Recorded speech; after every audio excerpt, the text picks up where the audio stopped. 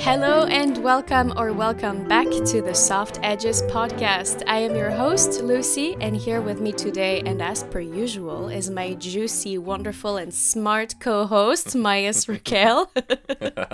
And wait, it is our 10th episode. Holy shit!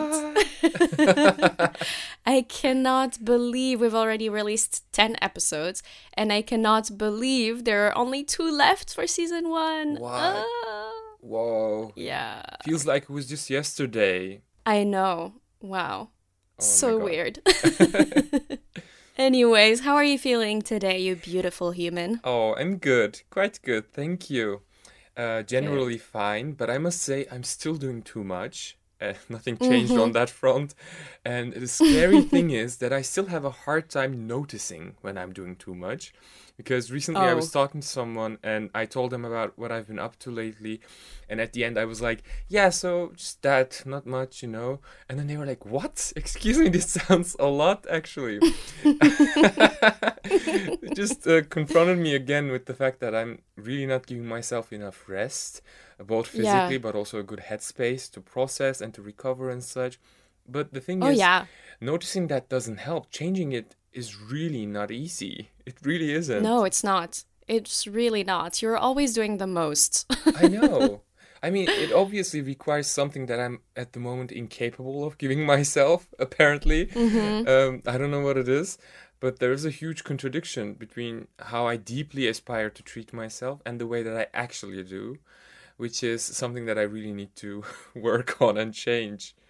I'm getting tired. Yeah, I can imagine. You're always Yes. doing so much, but at least as long as you're enjoying yourself, I think it's nice, but it's definitely super important for you to find a balance and actually reserve some time for you to rest, to chill, and to recover from whatever effort you've been putting into your life. True. So true.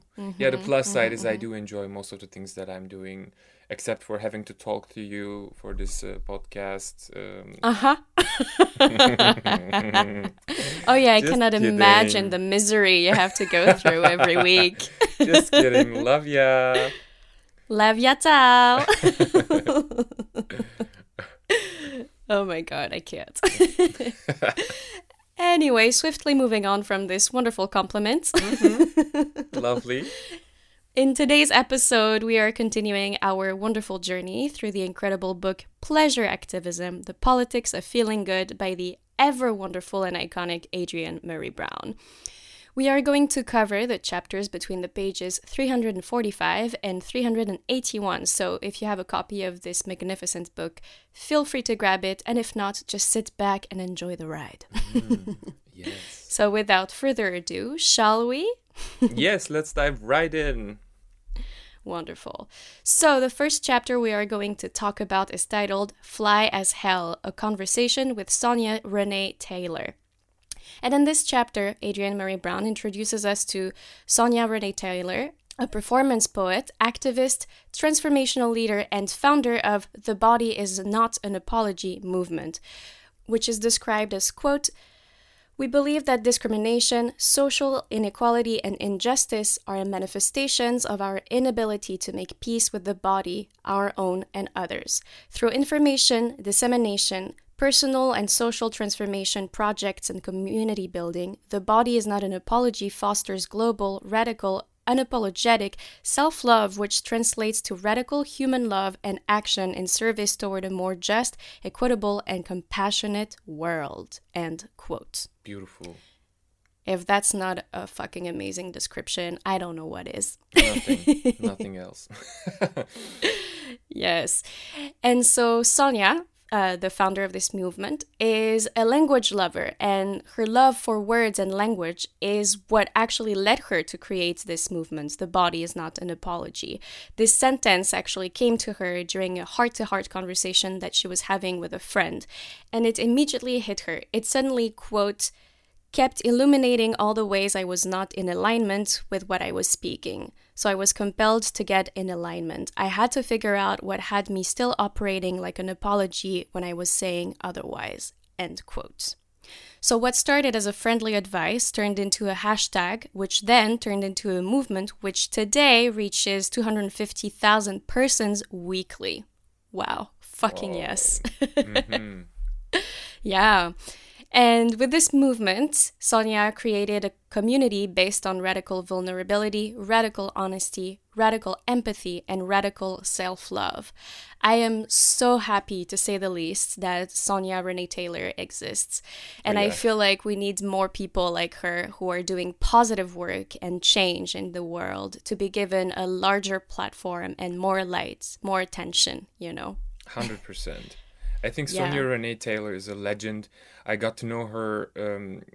I got to know of her, not her. I wish during the latest Black Lives Matter uprising, and yeah, with the incredible videos that she shared during that time, Mm-hmm. especially Mm-hmm. analyzing what was happening and offering new perspectives and directions for change and action.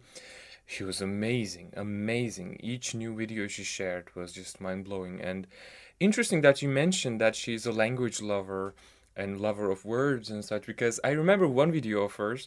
She wanted to talk about nihilism, and she was like, nihilism or nihilism? Nihilism or nihilism? How to pronounce that? And then she said, whatever, I will go with nihilism because it's like annihilation. What these people are doing. It's like self annihilation.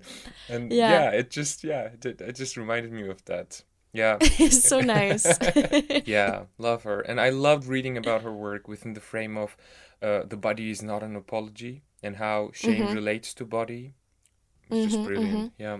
Yeah, absolutely. So, what were your thoughts on Sonia's interview and what did you take from it? I loved that because actually I was also reading another book this week while we were also working on this episode. I was reading Alok Vaid-Menon's book Beyond the Gender Binary, and Ooh. there they said something related to this, and I have it here actually. Quote, the thing about shame is that it eats you until it fully consumes you. Then you cannot tell the difference between their shame and your own, between a body and an apology. End quote.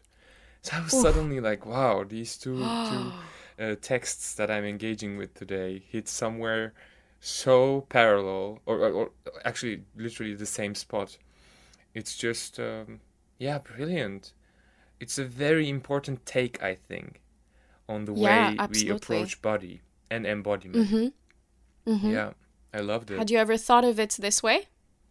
Not really that much. I mean, it's clear to me already that the ways in which so many of forms of oppression shape our body through shaming, fear, and control, making it a commodity rather than this divine embodiment we are as humans. Mm-hmm. And how body becomes a currency and such. Um, so yeah, these were the thoughts that I had after reading the essay, and it kind of grounded these ideas that I had floating around in her own Mm-hmm. Mm-hmm. framework. I see. Yeah. How was it for you?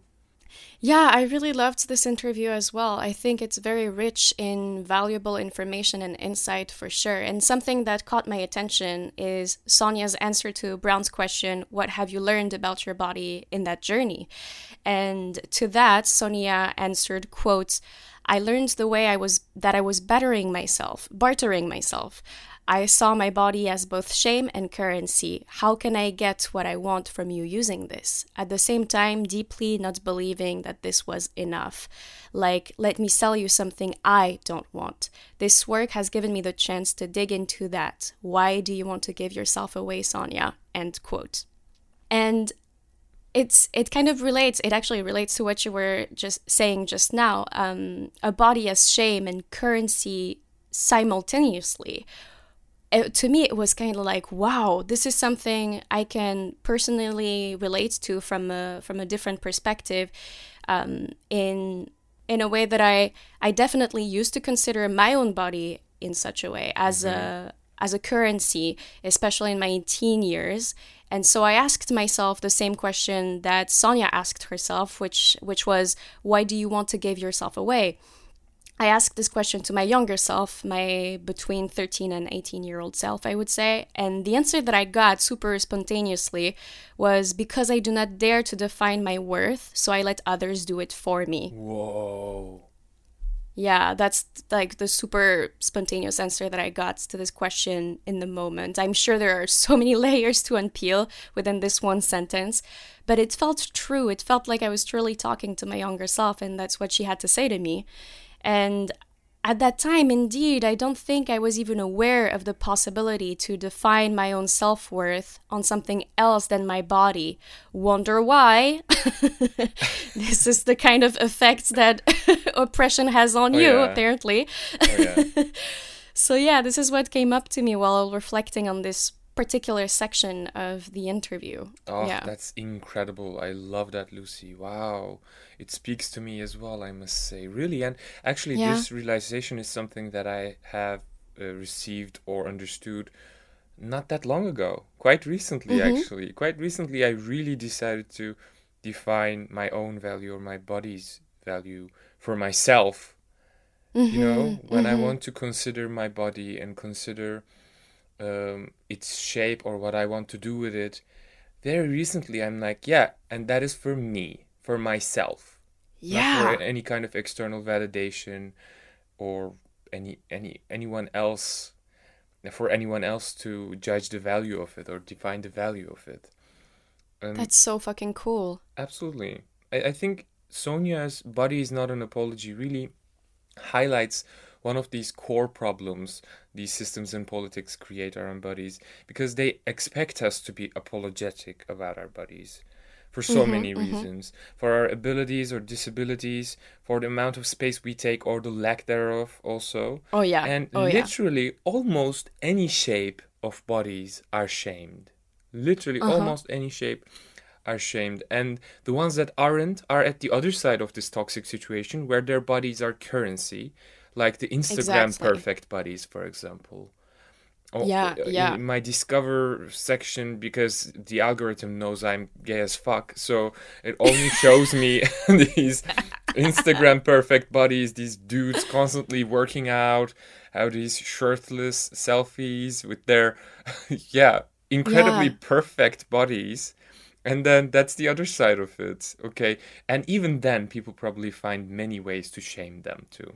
Oh, for sure. I've seen that a lot on social media. There is this actor who I absolutely love, who he's a comedian, actually, an American comedian, Kumail Nanjiani, and he recently went through this body transformation for a specific role. I think he was training a lot for a Marvel film, and so he went from having a quote unquote normal body to being quite ripped, and he got so much backlash from social media, people on the internet, for being buff, basically. And it was so weird to see, like, people are just not happy no matter what. Oh, yeah. Like, they're always going to Absolutely. find something to say about your body. That's so And problematic. it was so sad. Yeah. Because, yeah, you can't do anything right, apparently. And this know. guy was just training for a film, and he wasn't even posting shirtless pictures or anything, but it was a picture of him in his shirt and in his kitchen, and you could see the muscles, obviously. But suddenly he got backlash for that. Like, Wow. who cares? Why can't we just So, yeah. shut the fuck up about other people's bodies? Why can't we just do that? That's so twisted. That's so Yeah. strange. It's time we move on from shaming everybody else's bodies. Like, it's fine. Everybody has a body. Everybody should be able to do whatever the fuck they want Oh, with yeah. their body. Yeah. And present it however they want, by the way. It Yes, doesn't yes, matter whether please. you put clothes on or you undress yourself. Absolutely. Both are fine. Both are empowering. Both are completely okay to do. Yeah. But also, body is not a toxic apology. You know what I mean? Toxic apology in the sense that, like, you don't even know what you are required to apologize for, but you are required to apologize. You know, Yeah. it's that kind of a system. You don't even know how you're supposed to be to not be shamed. And then the system still says, like, yeah, but you have to apologize for looking like this, for being like this. Yeah. It's a fucking toxic apology that it requires from us. Ugh. So manipulative. Yeah. Yeah, very manipulative. Ew. Ew. The disgust. The disgust. Where's my vomit bucket? But going back to the chapter and this wonderful interview, towards the end of their conversation, Adrienne Marie Brown asks Sonia two very interesting questions, which I would actually like to ask you, Mayas, if you're comfortable answering them, of course. You can totally skip. Do you remember when you were taught that the body was supposed to be an apology, and how did you learn that it was not indeed an apology? Interesting. When did I learn this? God, when I look back on it, I mean, I guess around the age 10, I was already aware of bodies and problems around them as well. I think at the age of 12, I remember once a girl just out of the blue told me that she wished that my cousin had my personality or that I had his looks. And I was like... Excuse her? So then she demanded that apology from me for not switching bodies with my cousin. Oh, well, okay. That's totally normal. All right. I know, yeah. And jeez. Yeah, I guess that's an incident that I clearly remember where my body was supposed to be an apology. Yeah. And when I learned that it isn't or it's not supposed to be, probably wasn't really a revelation, but a gradual result of a process of healing and feeling more comfortable in my body and such. Thanks to people like Sonia, thanks to great friends, thanks to therapy, I don't know, whatever, thanks to pain that I went through. Yeah, thanks to pain growth, and thinking basically. that, absolutely, thinking that I'm not supposed to suffer, at one point. Yeah, I think so. good for you. Yeah, thank you. What about you? I'm curious for both of these. Yeah, those are interesting questions. I was super curious to hear your answer, and then I thought about what it would be for me. And before I dive in, I'll issue a super gentle trigger warning because I'm going to talk about body issues.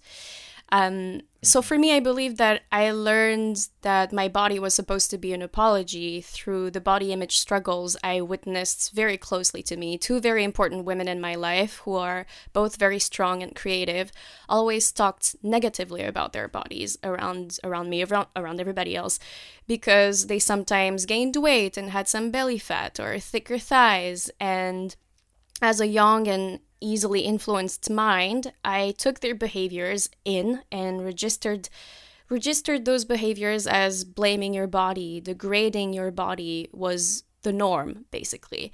And I would say that maybe later in life, as a young girl of color who lacked self-confidence and so badly wanted to fit in with the cool crowd, I learned that my body was only meant for me to be accepted, validated, a currency again, as we mentioned before. All the while I was overacting constantly, seeking attention and pretending that I was fine with how everybody, including me, treated or used my body, when the reality was that I hated it more and more after every use, let's say. Yeah. But the way I learned that it was not an apology was through self-exploration and self-care in my early 20s, I would say. The more I kept my body to myself, for myself, consciously, mindfully, the more I took care of it, looked at it, learned to love it, the less it became an apology and the more comfortable I became with sharing it consensually, whether quote-unquote simply visually, like on the beach or in front of friends or on photo shoots, or sensually as well. So, yeah, I think that's my answer. Yeah, beautiful. And it must have been really difficult to dismantle that early conditioning you received from people you took as early role models, right? Definitely. Really good point in the sense that as children, we also really look up to the adults around us, the caretakers, and how they consider certain things, their values on certain things, or their ideas, their thoughts on certain things. And we really internalize that. I had that too, honestly, in my family too. Like, there was huge fat phobia, and people mostly directed it to themselves. When they looked totally fine to me, for example, they would say they hated their bodies and exactly. such. Ah, I wish we weren't kicked out of Garden of Eden like that. I wish we were still there thinking that everyone looks fine. What are you talking about? Yeah, I know. The messages we could have not registered in our minds and bodies. Oh, yeah. Mm-hmm, mm-hmm. Yeah. If there's a new therapy technique that allows that, I'm there. Oh, I would pay for it for sure. Yeah, I'm there. I would invest in it. The eternal sunshine of the spotless mind. Erase it. Erase it all. Please, please. Delete permanently. Move to trash. So I think we can move on to the next chapter on our list, which is titled On the Pleasures of Wardrobe, a conversation with Maori Holmes.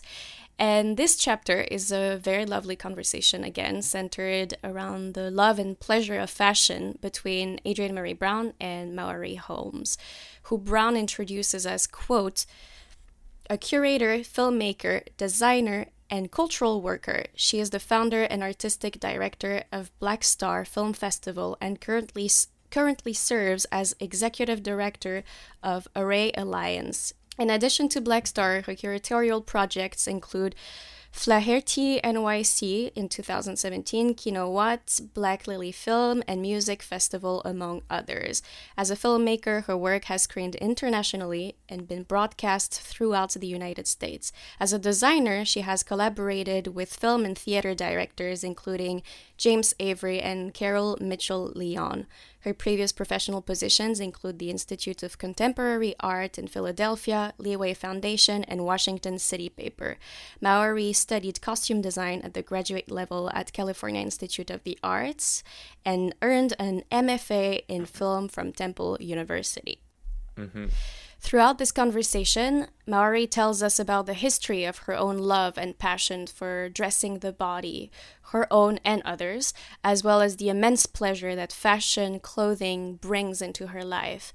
At 5 years old, she was already, quote unquote, firing her own mother from picking her outfits. Which Yes. made me giggle because that little anecdote, I just love the nerve, the audacity, the sass that Maori Of already displayed course. at such a young age. Yes. Yes, bitch. Yes. I feel like this is the kind of thing you would do too. Oh, I probably fired my parents on numerous occasions. And Maori also shares the intention and energy she puts into helping friends shop and dressing them, saying, quote, I'm trying to help them uncover who they truly are deep down and find it in their attire, end quote. So her body dressing practice is just full of love and care, as it always should be, I feel. Oh, yeah. And eventually, Maori shares with us the guidelines she usually follows for, quote, constructing a wardrobe that thrills and delights the wearer and the world, end quote. She presented those guidelines in the form of questions, the first one being, do you love this? Meaning, is this a love at first sight, electric kind of love? Do you need this? Mm-hmm. Do you already own a similar item? Or is it a unique piece, a piece that you've been looking for, longing for? And what is it that catches your attention? How does it fit? Making peace with the fact that certain pieces of clothing might not fit you the way it used to anymore and letting go of them. There's always more beautiful and fitting things for you to find. And the fourth question, guideline, how does it feel? Is the energy of the clothes speaking to you, calling out to you? I just loved those guidelines. I don't know about you, but Same. I thought they were incredibly well thought out, incredibly caring, and heartwarming in a lot of ways. But before we dive deeper into those guidelines, I would love to know what you thought of this conversation, because I know that you love clothes and you love fashion. Yes, I really enjoyed this conversation so much. I loved it. I really loved it. And I actually really took a couple of things with me, and I believe it will be transformative for me, really. Mm-hmm. I think that these guidelines, those questions are brilliant. I really want to keep them in mind, like structurally keep them in mind when I'm shopping for new clothes yeah. and such, or approaching my wardrobe and such. And I really couldn't agree more when she said I think our wardrobes should consist of things that we absolutely love, that makes us feel good and brings us joy. End quote. And over many years, honestly, that's how my wardrobe evolved, by the Yeah. way. Now the main space is only for stuff that truly give me joy, that I truly love, and it has to be that way even for my loungewear. I have to love it. It can't just be an old t-shirt that I will chill in at home. I Oh, just want to hells love no. it. Yes. And even if no one will see it, even if no one will ever see it, I need to wear things that make me happy with the kind of texture that I Oh, want, fuck with the yeah. kind of shape, kind of feel that I want, with beautiful colors and has to be clean and smells good and all of this. I love Sounds it. delicious. Hmm. How did you engage with it initially? Yeah, I loved it as well. And I love those guidelines that she shared with us, of course. I feel like fashion is such an important part of my life. I've always loved clothes as well, and I've always loved not only clothes that I wear, but also looking at people and how they dress. It just brings me joy when I see two really weird combinations of pieces of clothing, for example. It just catches my eye, and I'm like, Hmm. wow, that's so fucking cool. Or if loungewear, for example, looks super comfy, it also brings me joy, and I feel like, wow, I should get it myself too. So Exactly. yeah, and I also really liked in the Do You Need This guideline how Maori pointed out that one of her friends started actually getting rid of one piece of clothing every time she got a new one. And I like that as well because it allows you to renew constantly your wardrobe without getting too cluttered in it and getting lost in it and letting some pieces of clothing aside and never wearing them too. It's always great, I think, to make space for a new style. That's kind of what I'm trying to do right now because I feel like my clothes have been colorless, let's say, and I'm missing some color in my life, and I really want to get rid of all of the stuff that I haven't been wearing, just donate them, sell them on Vinted or whatever, and use that new space in my closet to bring in new clothes that are colorful and vibrant and just make me happy. Absolutely. I love that too. Yeah, I'm having an easier time getting rid of clothes, easier and easier as the years pass. But I also sometimes am attached to certain pieces of clothing because of the time that I was wearing them in, or it reminds me of a relationship or a friendship or a Oh, of city course. or something. So it carries a certain aura that I don't want to get rid of, but then it gets too cluttered. And I had a lot of these kind of outfits that I just couldn't get rid of, but also didn't want to lose the memory aspect of Yeah. them, the emotional attachment to them. So maybe you would remember on my third year, during our third year in art school in Amsterdam, I made this project that I cut the fabrics of my old clothing Yes. that I loved in A4 size, and I made a book out of them so that It I was could so just, nice. yeah, it was just much more compact. It didn't have to take all that space in a fucking luggage or in a wardrobe, but it became a book with its aspects, which is its texture, its fabric, and its colors and shapes that carry the spirit of that time for me. So I could preserve that. It was a method of archiving for me. And then Hmm. I just got rid of the rest of that fabric. So it was just perfect. That's what I will keep doing Yeah. actually. And that is so you because you love archiving. I do. And the fact that you Totally. archived, quite literally archived, your clothes is Oh just yeah. so nice. It's so lovely. I love it. Yes, yes. I love it too. Yeah. Yeah. But have you ever felt this pure delight, this scream worthy love at first sight towards a piece of clothing? Yes, many times. Yeah? Yeah, and I always get them. Ooh. Oh yeah, honestly, I really don't. Yeah, I really don't hold back when I have such a great connection with a piece of clothing, Oh, and then I just amazing. can't wait to wear it, so I can just wear it to Albert Heijn or I don't know. I will just wear it going to the supermarket. Doesn't matter. I will just wear it to the fucking flower. The I don't know what I'm saying anymore, but I will just wear it anywhere. Oh, yeah. Any occasion can be a special occasion, Yes, honestly. It's what exactly. you I'm not make gonna of wait it. around for a party. Oh, hell no. Especially No. since parties are off the table at the moment. Yeah, exactly. I've been just dressing up for nothing, but that's many people are doing it right now, Yeah, actually. I did that actually. I went to work last week in a sparkly little black dress Mm-hmm. and with my thigh-high boots. And because I was Ooh. so tired of just not dressing up anymore, and I just thought I was longing for a party, but I just couldn't party. So I thought, you know what? I'm gonna dress for work as if I was going to a party. I love that. I And that's what love I that. did. And it felt great, and I get a lot of compliments. So Of there. course you did. You know, I also sometimes just dress up for nothing and then I feel myself. I'm like, wow, I look so good. Oh, I yeah. look so sexy right now.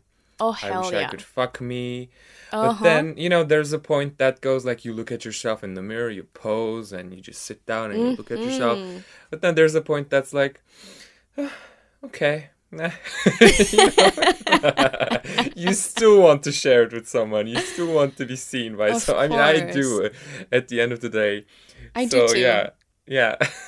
Yeah, it's Yeah. tricky those days to get that satisfaction of just coming in, entering a room and just all Yeah, eyes on right? you. I Everybody's like, oh know. my God, I love your outfit. And you're like, I know. Yes. I'm like, look You at look me. Keep looking at hot. me.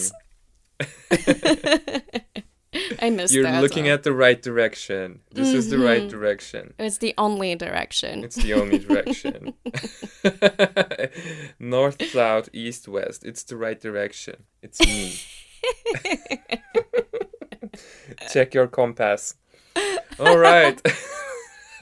I'm sorry. I'm just so in a different kind of mindset today. I can tell. I love it. I could let you go on this monologue. Yeah. No, you have to stop me at one point. Shut up. On that note, would you like to say anything else about Maori's Yes. conversation?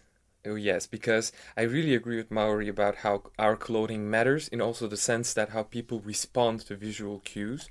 And for the ones who can't see the quality, the texture, the fit, the mood, the confidence, that all these matter, and how we look really impacts how others respond to us.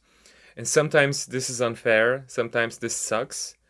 But I think most of us might have experienced that or observed how sometimes the way people react to us changes depending on how we look. Oh, Maori yeah. calls it a social chemistry.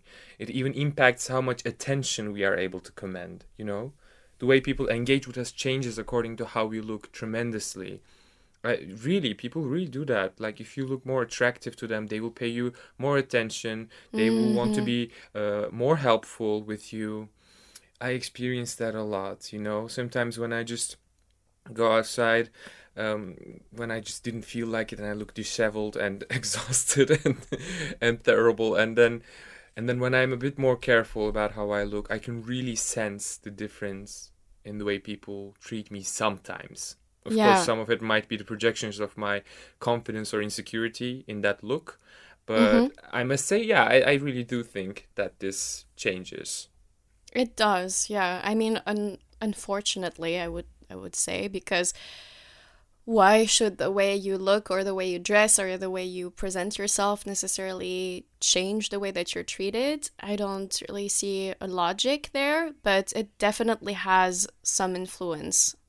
Ideally, I also definitely think so. I think we should all deserve respect and sympathy and care in Mm-hmm. our communications. I guess it's the enthusiasm factor, maybe, because I also get really enthusiastic when I'm face to face with someone who just was super interesting with their outfit, very expressive, or just fits them really good. I also Yeah. get enthusiastic. I also feel like, oh, I want to engage with you a bit more. Yeah, it is Hmm. definitely an intriguing factor when you have a specific outfit on, or even just your aura, the way that you hold yourself and stand in the room and behave and talk to Yeah, people. That's also a huge factor, I feel. absolutely. And I'm actually really curious. I have a question for you. What would you say the main important element is for you regarding your choice of clothing? So what do you mostly care for when you're picking one? Hmm. So these days, for example, I'm really looking for color, bright colors. I love Hmm. colorful patterns. I love really bright colors, and of course, comfort. So I would say those are the two main criterias I look for in a piece of clothing. I've been browsing Instagram for wonderful smaller brands that make the coolest clothes, in my opinion. But of course, they're a little bit out of my price range. I Hmm. have, Hmm. let's just say, I have taste for the luxury. Yes. Hmm. Hmm. You deserve it. What about Yeah. you? For me, it's the story, I think. The kind of story I'm telling with it, Mm-hmm. the kind of person that I want to perform with it, or yeah, that day, that specific day, or if I have an occasion in my head, and an idea about what I want to perform in that occasion as well. Like today I feel extra slutty, or I want to look comfy and cozy, Mm-hmm. or I want to Mm-hmm. look more formal and a bit more serious or mysterious, or something between Ooh. all of that, or a mix. I think I pick clothing based on the mood a lot, the mood that I can express with them. Yeah. And then comes the color and design, and then the quality of the fabric too, I think. Wow, but It's that's something really like that. interesting. I love that you dress depending on your mood. Oh yeah, it's all about the mood and the story for me, really. Yeah. I also tend to do that but in a different way. Like if I feel really down on myself, I'm going to force myself to wear an outfit that I would wear on a day where I feel super joyful, something that would create joy in me even if I'm not feeling it.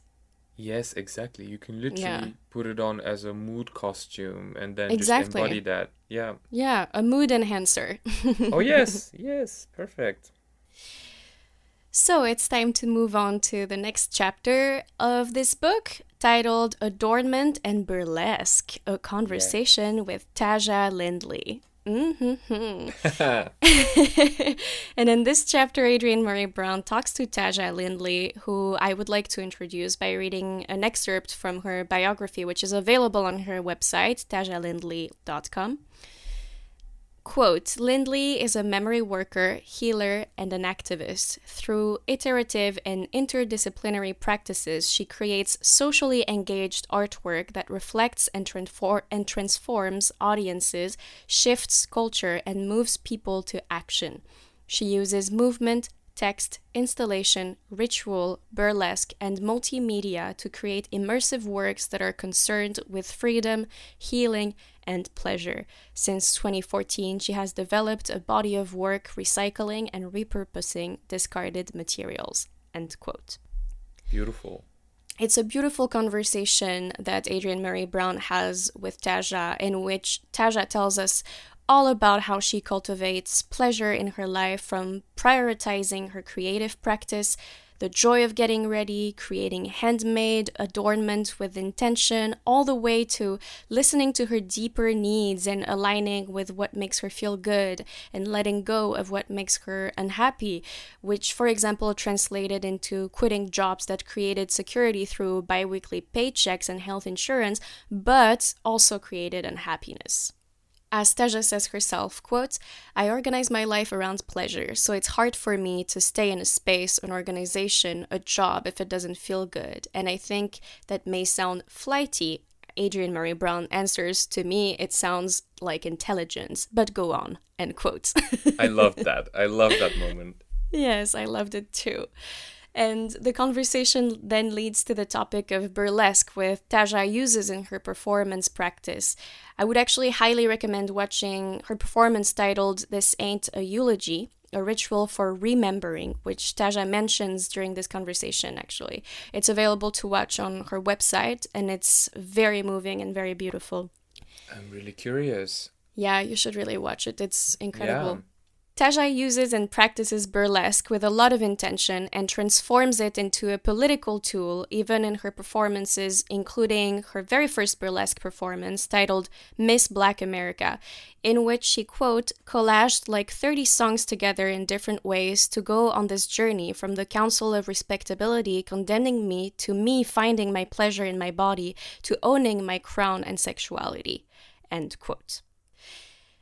wow, first of all. Yes, yes, Taja, yes. Yes, I sadly could not find this specific performance on the internet. I would Hmm. love to see it. Did you find it perchance? No. Mm-mm. No, me neither, but maybe it wasn't recorded. However, if someone knows where we can watch it legally, please let us know because I'm super Hmm. curious. Yeah. Um, and after this brief introduction, I would love to know what were your thoughts on this conversation. How did you engage with Taja? I absolutely loved that Taja decided to make joy her compass and allowed it to literally direct her where she should go. Mm-hmm. And that she decided not to settle down for mediocre experiences like a stupid job or a space that doesn't feel good, or Mm-mm. something that just can't be sustainable in her life. And yeah, I think that was really brilliant, and I especially enjoyed the part where she was telling us the story of how her mother and her sisters would get ready to go out to the club. Yeah. That was so Yes. much fun, and how they were Yes. playing music and asking each other for clothing advice, complimenting each other. This whole sisterhood ritual that she mentions there. And my sister and I have it very similar as well. That's how we get ready to go out at night together too. We I can compliment so each picture you other. too. I We can help each so other picture you too. decide, what we should wear that night, and we just dance to the music and getting us in the mood and such. Just sharing that overall Ooh. excitement. And I missed that so fucking much. I can So when I was imagine. reading that, I was like, I miss this. I miss this so much. Nostalgia. Oh my god. Yes, I loved it. I loved it so much. Oh, but I would have loved to witness you two getting ready together because it sounds like so much fun. Yeah, it is. But I also loved always getting ready to parties with you, by the way. Back in your Yes. place in Amsterdam, how we would just put on makeup together and just compliment each other in the in Oh, the sluttiest ways. And yes.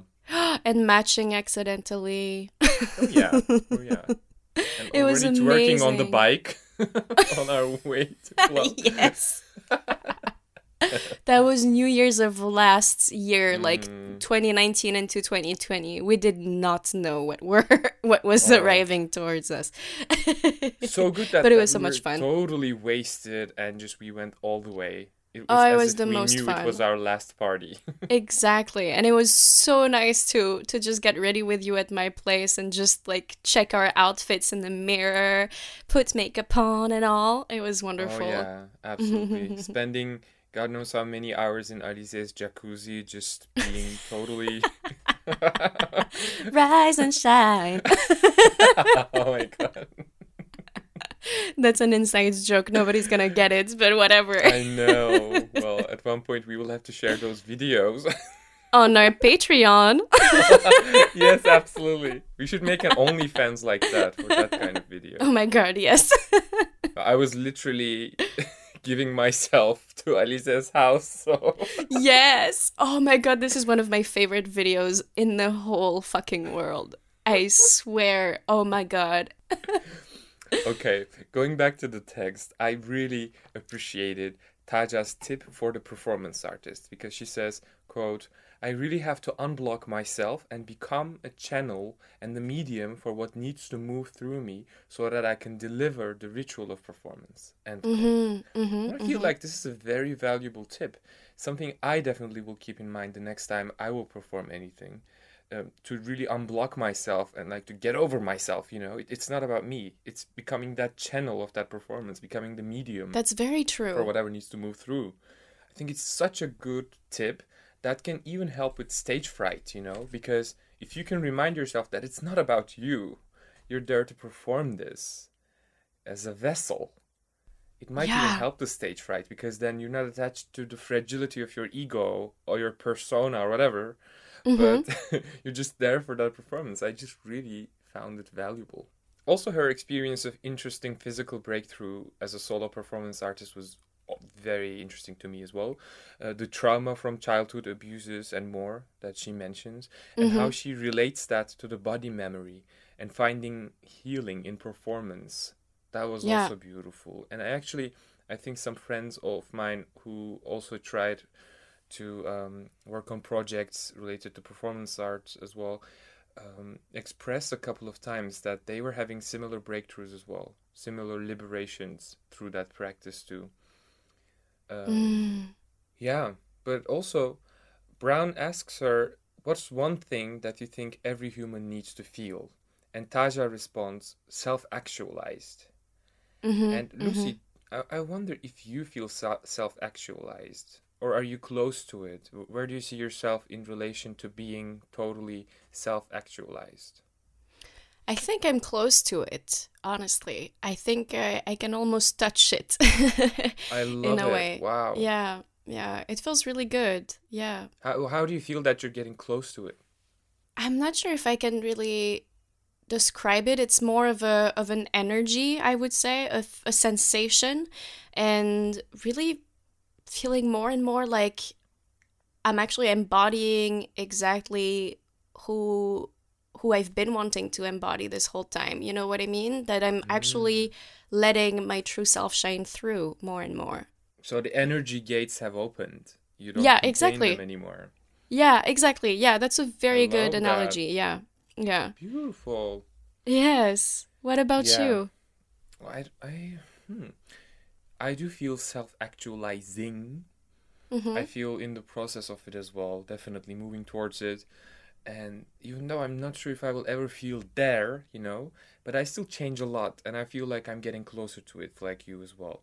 Yeah. Um, as a teenager, I could really see my growth from a year before. I don't know if you can relate to that, but as a Oh, for sure. teenager, I was like, oh my God, last year I thought of this situation like that, or I had very different ideas or different reactions to certain things.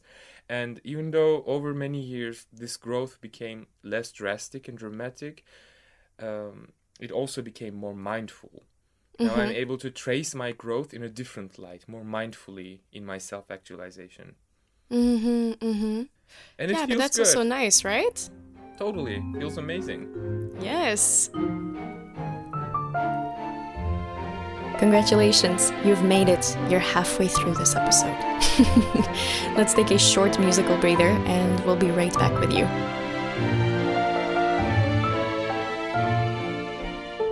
All right, wonderful. Let's move on to the next chapter on our list today, which is titled Burlesque and Liberation, ooh-hoo-hoo, which Mm-hmm. is a conversation between the two sisters, Michi Osato and Una Osato. And in this chapter, we witness yet another really powerful and beautiful conversation. I mean, I think Yes. it's no surprise there. One of my And favorites as well. yeah, honestly, Yeah. same. Mm-hmm. And to introduce these lovely ladies, I would like to read the wonderful introduction written by Adrienne Marie Brown, as I found it full of life and amazing information.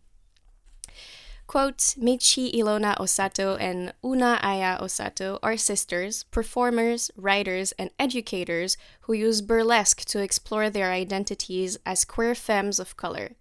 They are co-founders with Dawn Crandall, aka Miss Aurora Boobs Realis, of Brass Burlesque, Brown Radical Ass Burlesque, a multidisciplinary performance troupe based in New York City. Brass uses their unique perspectives as femmes of color as a lens to the myriad issues they are faced within society. Through celebrations of their politicized bodies, they are making politics sexy and empowering audiences to value their own stories and use their creativity toward collective action. End quote. That's a pretty great introduction, if you ask me, and I would like to point out that Una's stage name is Exotic Other. Mm. Exotic spelled EXHOTIC Other. That's pretty nice, I think. It's brilliant. I think it's fucking brilliant, honestly. I Yeah. wish I could have come up with that name. Mm-hmm. And her sister Michi's stage name is Sister Selva. Ooh, ooh, ooh. Yes. Mm. I would actually highly recommend watching interviews of Michi and Una. You can find some on YouTube and Vimeo. I will add a few links in the description for you all to watch because they're so fucking cool and sweet and full of such a vibrant energy, honestly. It brought me a lot of joy to watch them and to listen to them. During their conversation, the two sisters talk at length about the intention and impact of their burlesque art on them, but also on others.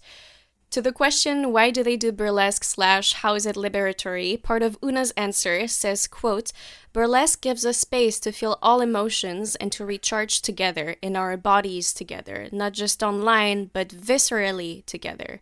It's about finding freedom on stage in my own body while others watch and experience, end quote. And a little bit later, she actually adds, quote, we want nothing of the audience but to witness and hope / know that their own freedom is wrapped in ours, and the freer we each are, the more present and fully embodied we are to work for our collective liberation, toppling down borders, prisons, and all other systems that cause violence and keep our people from being free, all while we take off our clothes, showing some titties, ass, and armpit hair, end quote. That's such a great relationship between a performer and an audience, right? Yes, I think so too. I love that it's not just about the audience watching them and them performing for the audience as a spectacle, but truly a connection, a deeper relationship in which the performer and the audience free each other, basically. Yeah, exactly. I found that literally really interesting. Same. Have you ever had such an experience, actually, being either a performer or part of the audience?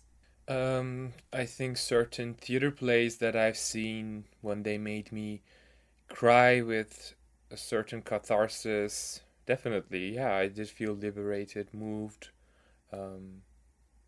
brought to wonderful places by these performers. For sure. Yeah, that's really that. wonderful. I think it's nice to notice that when you can. And I hope everybody gets to experience that one day. Have you? Yeah, I think so too. Actually, when I was little, my aunt used to take me to a lot of different shows, like ballet, dance, or theater plays, and all of those different wonderful, creative, artistic performances. And I remember that I was so extremely passionate about them that I would slowly get up from my seat to get kind of almost closer to the stage, and I was mesmerized, and I just felt called by this wonderful stage and this wonderful body movement and such. And yeah, it made me feel freer because it was a moment of escape from the daily life and maybe the worries and the pressure, the oppression, which I was not aware of at the time. It was like this little bubble of joy and focus, indestructible focus, or almost, and I loved that. Wow. Oh yeah. I love to picture cute little Lucy getting so moved by what she's watching. Yes, feeling liberated without knowing that she is. Yeah, looking back, I truly feel like that's what I was feeling at the time. That's so beautiful. But going back to the chapter, later on, Una's sister, Michi, still in relation to this question, in a way, she adds, quote, in thinking about burlesque as a liberation practice, I've also been thinking about that just because you are taking your clothes off doesn't mean liberation is a given. I feel like what makes it a liberatory practice is a lot in the intention we bring to it, end quote. And I also found this really interesting as a point, that taking your clothes off doesn't necessarily mean that you are being liberated, that you're experiencing it in a way, that it's not necessarily a given, as she says herself. I found it really interesting. Totally agree, yeah, definitely. And how did you feel about this conversation, Mayas? What did you take from it, and did it make you feel like learning more about burlesque or maybe even practicing it yourself one day? all of it, seriously. There's also a really interesting point Michi made when she says to Una, quote, "You have mentioned that it's been a journey to pace yourself and not take your clothes off all at once. But I feel like you taking all of your clothes off at once is in some way being afraid of your own sexiness," end quote. And how Una responds to it saying, "Yeah, it's like, here, I'm aggressively showing my body before you can reject me. When I was younger and liked people who didn't like me back, I found that all the power I felt like I had was in being able to confront them, asking them directly, 'Do you like me?' They would be like, I don't even know you to know if I'm into you. So that wouldn't go very far," end quote.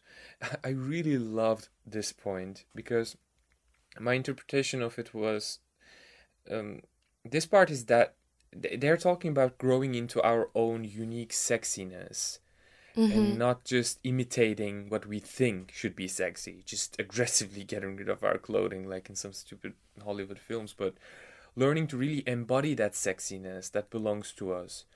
Not an act, not an imitation of what we saw somewhere, but tapping into our own natural sexy flow. And Una says, quote, "When you're like, damn, that person is sexy, I think it's because they've tapped into what sexy is for them, and it continues to evolve and change," end quote. This was such a brilliant point to me. I loved it, and I wanted to ask you regarding this. Do you remember when you began to feel that you started to really tap into your own unique sexiness, and in what way did it emerge in your life? That's a really interesting question. I think it's pretty recent, honestly.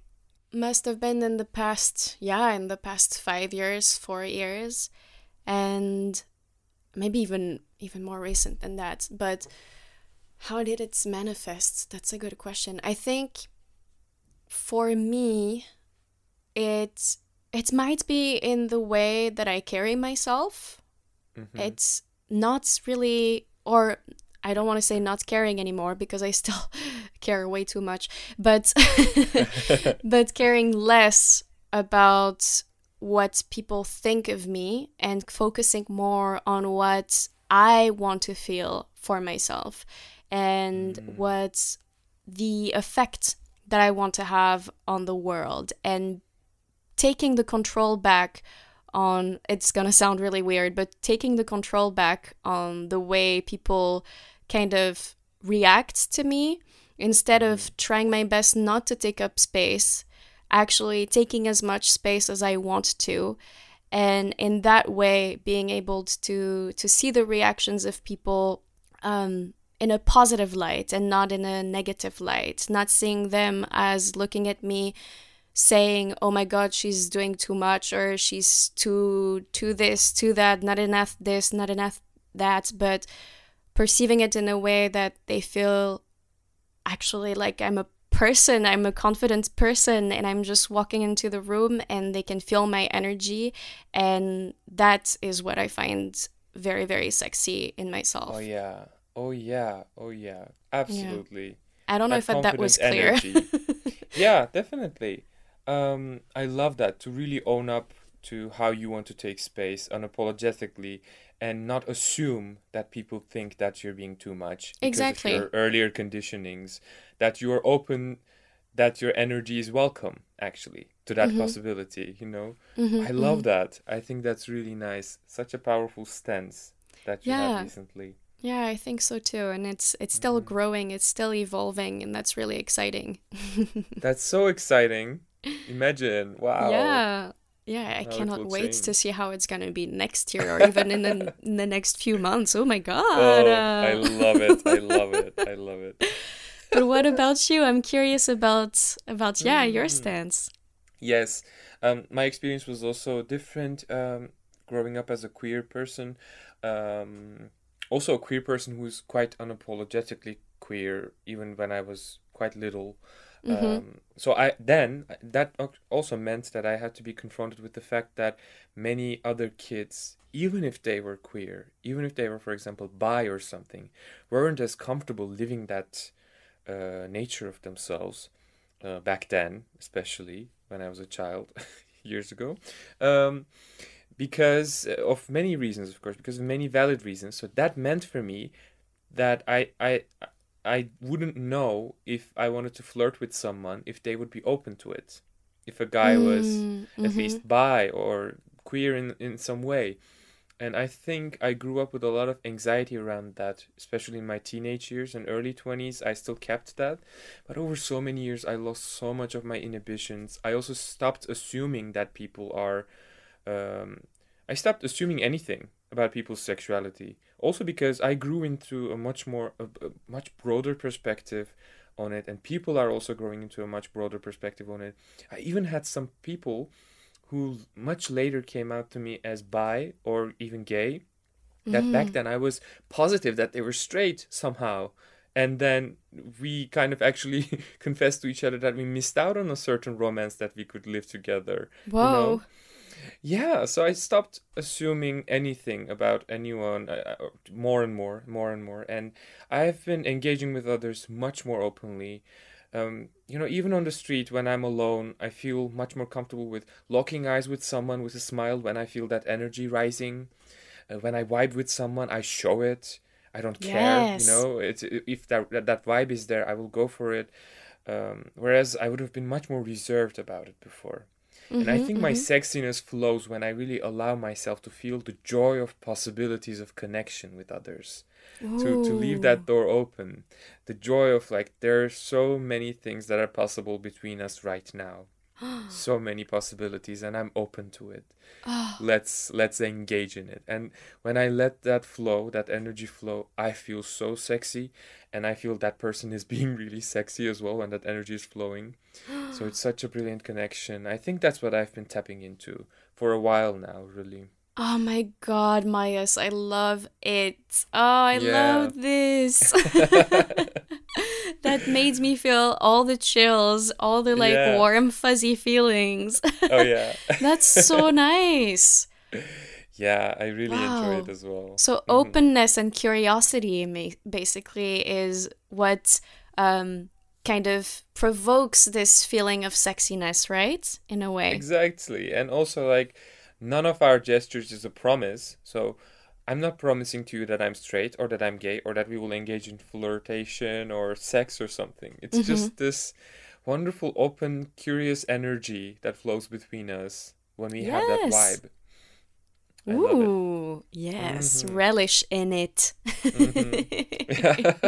Yes, and also I loved the way that Meichi spoke about their monthly burlesque cabaret show titled Compost Bin exclamation mark.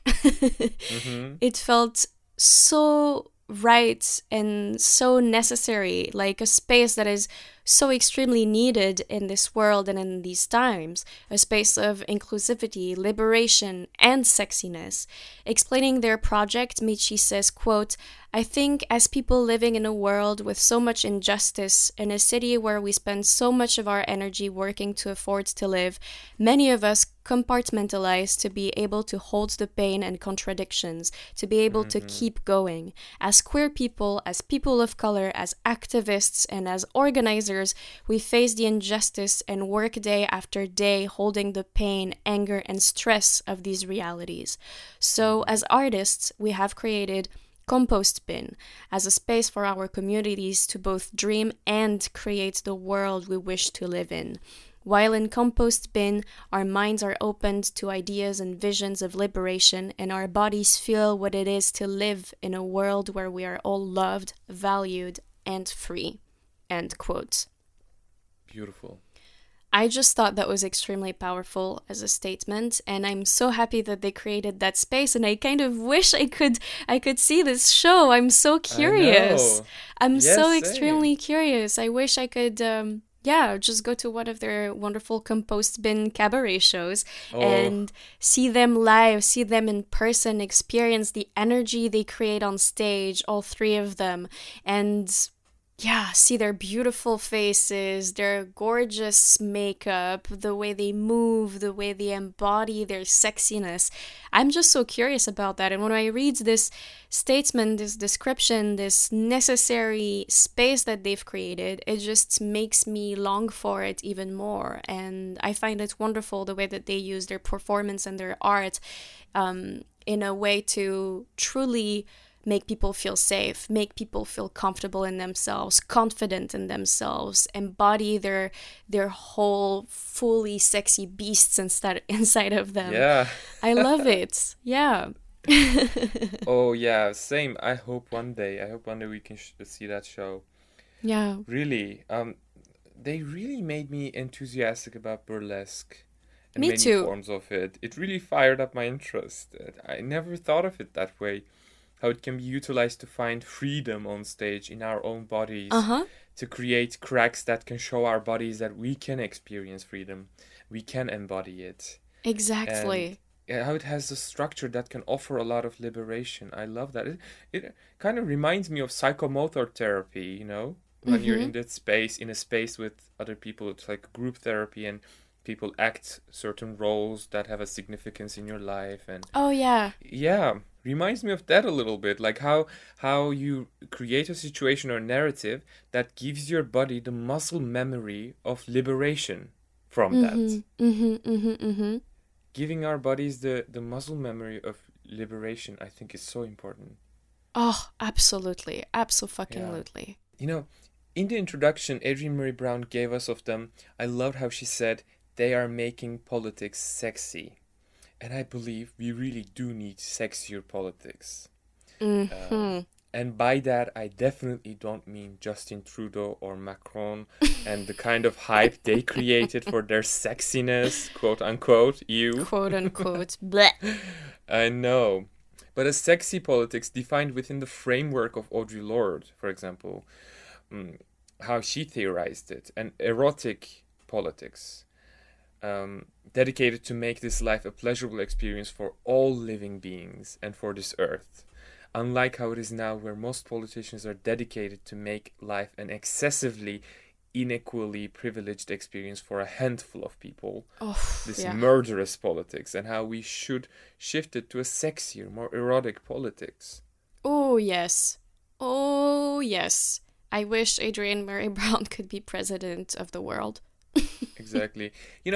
We should have burlesque in our parliaments. Oh, yeah. That'd be fun. Literally, parliament discussions should be in the shape of burlesque. Oh, shit. That would be so nice. And that I'm pretty sure that would untie those assholes. Like, why the fuck not? I Why mean, does it have to be like they all have to wear a suit and they all have to be white and yeah. cis man and Ugh. ah okay. Ugh. You. Okay, whatever. I mean, I would love to see those cis white men doing burlesque. Like, Yes, please. hello, can we get that? Because I'm pretty sure it would be quite the spectacle. Redemption. Yes.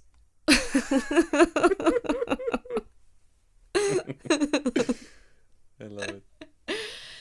And something else that I really appreciated in this conversation is the way that they talked about their belief in joy and the way they also intentionally bring joy into their work. Mechi said, quote, "We also don't shy away from bringing anger and sadness and confusion, but I think the idea is that to be whole, free people, we need to be able to access and experience all of our emotions, to allow all of them to move through us and not be stuck or stagnant or forced into only one. So many of us are forcibly separated from a range of our emotional experiences because of systemic inequality, because of the ways our ancestors learned to experience the world and the way their ancestors learned. Sometimes it feels like so many fucked up realities are imposed upon us that there is so much pain and anger and sadness and injustice. So of course what feels urgent and relevant to express is that. But that is part of the robbery, stealing from us our ability to live joyously and with peace. So creating space where we're actually bringing that to ourselves and to the room is really important. End quote. Mm-hmm. And I just thought it was a beautiful way to pretty much summarize their intention and their motivation, the passion that they put into their work. I just found it really wonderful, honestly, this whole conversation altogether. I think they are so fucking right to bring more joy into the world, not to distract from the pain, the anger, the sadness, and the injustice, but to fight back actually those things, and to really use those as use joy as weapons, as tools to actually bring the world together in a more joyful and liberated mindset. Yeah, very true. I love it. I love this entire conversation so much. Really. Me too. It was so wonderful. The last little quote I want to share is from Una, actually. Quote, "The joy in the process is just as important as the joy at the end that we're striving for." End quote. So related to what you just shared, their approach to joy is brilliant. And they are very serious about it. They're very serious about joy. Oh, yeah. Hell yeah. I love that. I love that. Yeah. Being serious about joy. That's such a nice way to put it. Yes, absolutely. Yes. Are you ready to move on to the next chapter? Yes. Yes, wonderful. Which is actually the last chapter for this episode. And it is titled Working the Pole, a conversation with Sugoi Hernandez. And working the pole, that is my aspiration in life, as you know. I know. But here we go. That's what you should have done. Yeah, I mean, I'm still considering it, honestly. Please, go for it, seriously. So before we dive in, I will just issue a gentle trigger warning, as there will be mentions of fat shaming and body image issues. So if you'd like to skip this part, feel free to do so and just join us for our next episode. Or if you would like to stay, please listen with caution. This conversation between Adrienne Maree Brown and organizer/pole dancing queen Sugoi Hernandez filled my heart with a warm and fuzzy kind of joy. Yeah. I love the way Sugoi talked about her love for pole dancing and her journey through it. She explains that before she started practicing pole dancing, she struggled to love her body, her shape, her weight, due to the fact that her mother was sadly constantly fat-shaming her and engraved the very toxic belief that she would, quote, be much more beautiful if she just lost some weight, end quote. Yeah. Which I think is an extremely harmful thing to say to a child, or to anybody for that matter. So I feel for Sugoi and the way that those messages were engraved in her, unfortunately, by her mother. Sugoi also talks about how she used food as a coping mechanism to cope emotionally, to cope from stress, particularly sugar, and how she, quote, became codependent on that nurturing feeling, end quote. However, after she started her pole dancing journey, Sugoi rediscovered her body and actually learned to love and trust herself through pole dancing. She put it really beautifully by saying, quote, "I also realized that I was going to need to love my body so hard, harder than I could imagine, so that I could trust it enough to hold myself up in the air," end quote. And, of course, pole dancing allowed her to fully access the sexy beast in her. The sexy beast that loves to be sensual, to booty shake, twerk, dance. And I loved that. I absolutely loved it. And, of course, I am a huge fan of pole dancing altogether, and strippers in general, exotic dancers. Same. Me too. So I really appreciated this conversation. But Myers, I'm curious, did this conversation make you want to pole dance? And what did you take from this lovely pole dancing honor?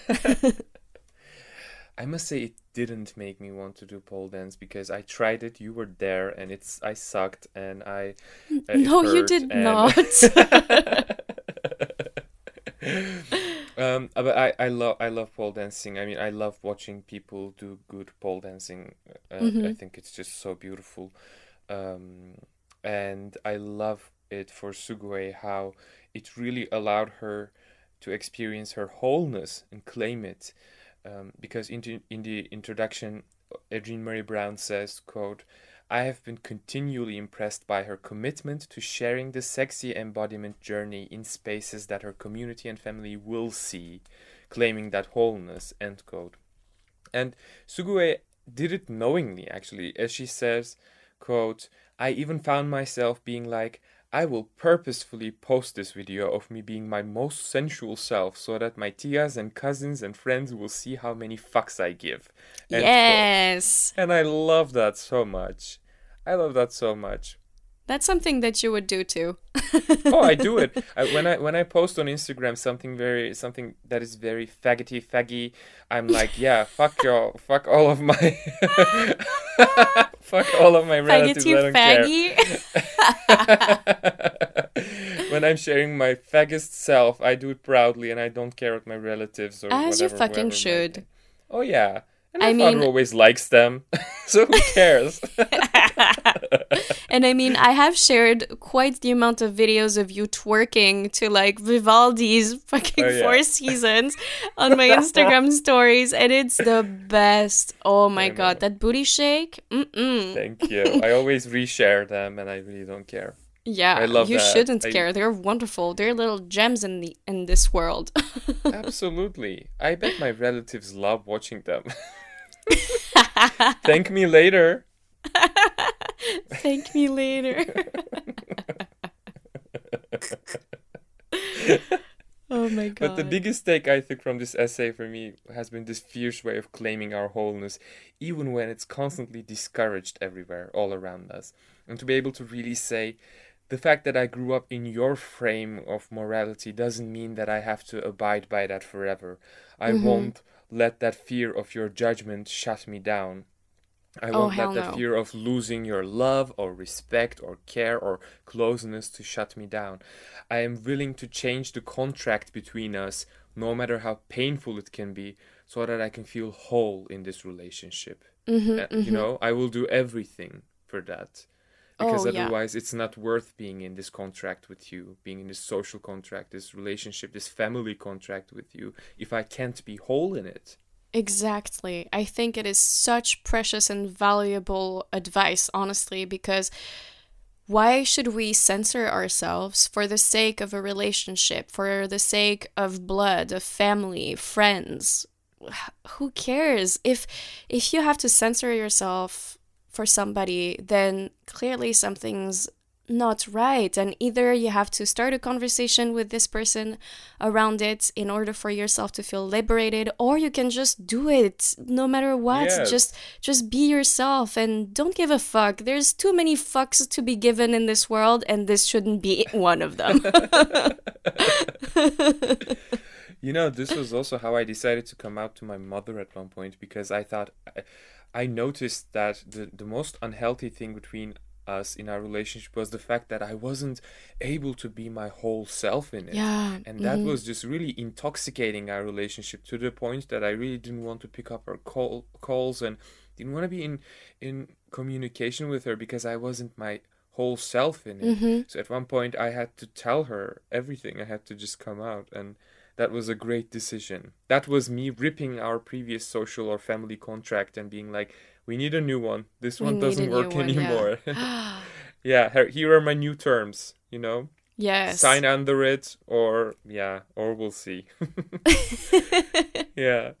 No, but that's really nice, because I think we tend to think, and we've talked about this in a previous episode already, but often we tend to believe that because someone is family, we should, no matter what, stay in this relationship on their own terms, even if those terms censor us or oppress us, which is actually not true at all. We can either work a way to meet halfway and actually evolve and grow together, or we can just say fuck off.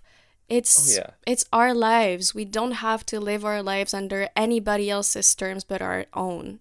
absolutely true. And wholeness feels so good. It's so worth it. Oh yeah. Oh yes. Yes, yes, yes, The yes, yes. pursuit of wholeness is so worth it. It's really worth the pain of losing certain relationships if you are to achieve your wholeness after that. Yeah, exactly. In my experience, this is how it has been, I must say. Would you like to share anything else about this wonderful pole dancing queen journey? I just love it. I love it too, and I think the only thing that I'm gonna share about this is that I miss pole dancing. I really do. Oh, you have to go back to it. You really have to. Yeah, I took like not many classes by the way, but maybe 5 or 6 pole dancing classes in Amsterdam back in the days when I lived there last year. Yeah. I discovered it through ClassPass, which is amazing because you just pay 30 euros a month and then you can just have like 4 classes a month, and it's amazing. Anyway. Did you secretly get a sponsorship and didn't tell me? I mean, not yet, but I'm not against In it. partnership with LastPass. This episode is sponsored by ClassPass. Oh, stop it. You do it too convincingly. Oh my god. I mean, she's just waiting for her contract, you know. Yes. Why don't we get And her any? coin. I do miss ClassPass and the twerking lessons that were on them. Oh yeah. You know, you were really, you had a lot of potential in pole dance as far as I could see. I think you really should continue. I think you were really doing so good. I would love to. I looked for similar classes where we live, but I couldn't find anything. I think, yeah, they only have a studio in Amsterdam and there's no pole dancing studio as far as I know here. So I'm torn because traveling to Amsterdam by train from here is just way too expensive. Yeah. So I don't know, but I just miss it. It was honestly so freeing and it was such a good workout. It was so difficult. I was always so sweaty by the end of it. I was covered in bruises on my thighs because you have to really like, yeah, you have to fucking fuck the pole basically with your thighs in order to go up and down. And it was so painful. But it was so, yeah, I don't know why. It just gave me this energy. I just felt so good. And even though, you know, I looked the opposite of sexy doing it because I was just like out of breath, sweaty, struggling like an upside down turtle constantly. But it just felt good. I know. I think there's this stage in pole dancing that you get to, and then after that, you are able to still look really sexy while doing it. I mean, they even gave like pole dancing classes on heels, like while wearing heels, and I was like, oh hell no, not yet. I can't, not at this point. But they also had twerking classes, which I was very interested in. Okay. Well, interested in being a workshop assistant or a teacher, or for our listeners who do not know this about me yet, one of my favorite things to do is twerk round the world. Lucy is a fierce twerker. She is the fiercest twerker ever. The way her ass can vibrate. Oh yeah. It put a fucking bumblebee to shame. It can vibrate so fast that everything around us just is floating. Oh my god. I also especially love Lucy's floor twerking. She just starts twerking on the floor and she moves through the room back and forth. She just travels and I'm just watching her travels. It's my favorite thing to do. I love twerking on the floor. It's my move. What can I say? It's my move. I know. I miss watching you twerk. Thank you. I miss twerking with you, honestly. Yeah. We would spend entire evenings just twerking together, even if we were the only ones doing For it hours. during a party. Imagine how annoying we were.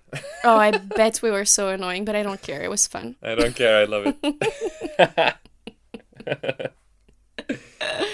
Oh my god. Well, I think this is a wonderful point on which to end this conversation, actually.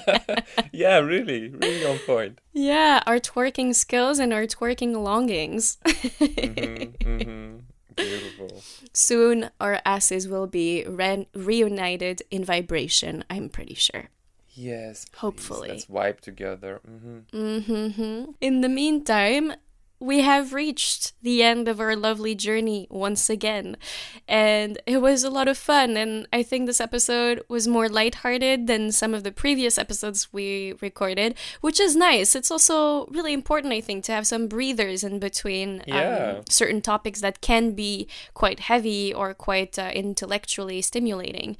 Not that these chapters were not intellectually stimulating.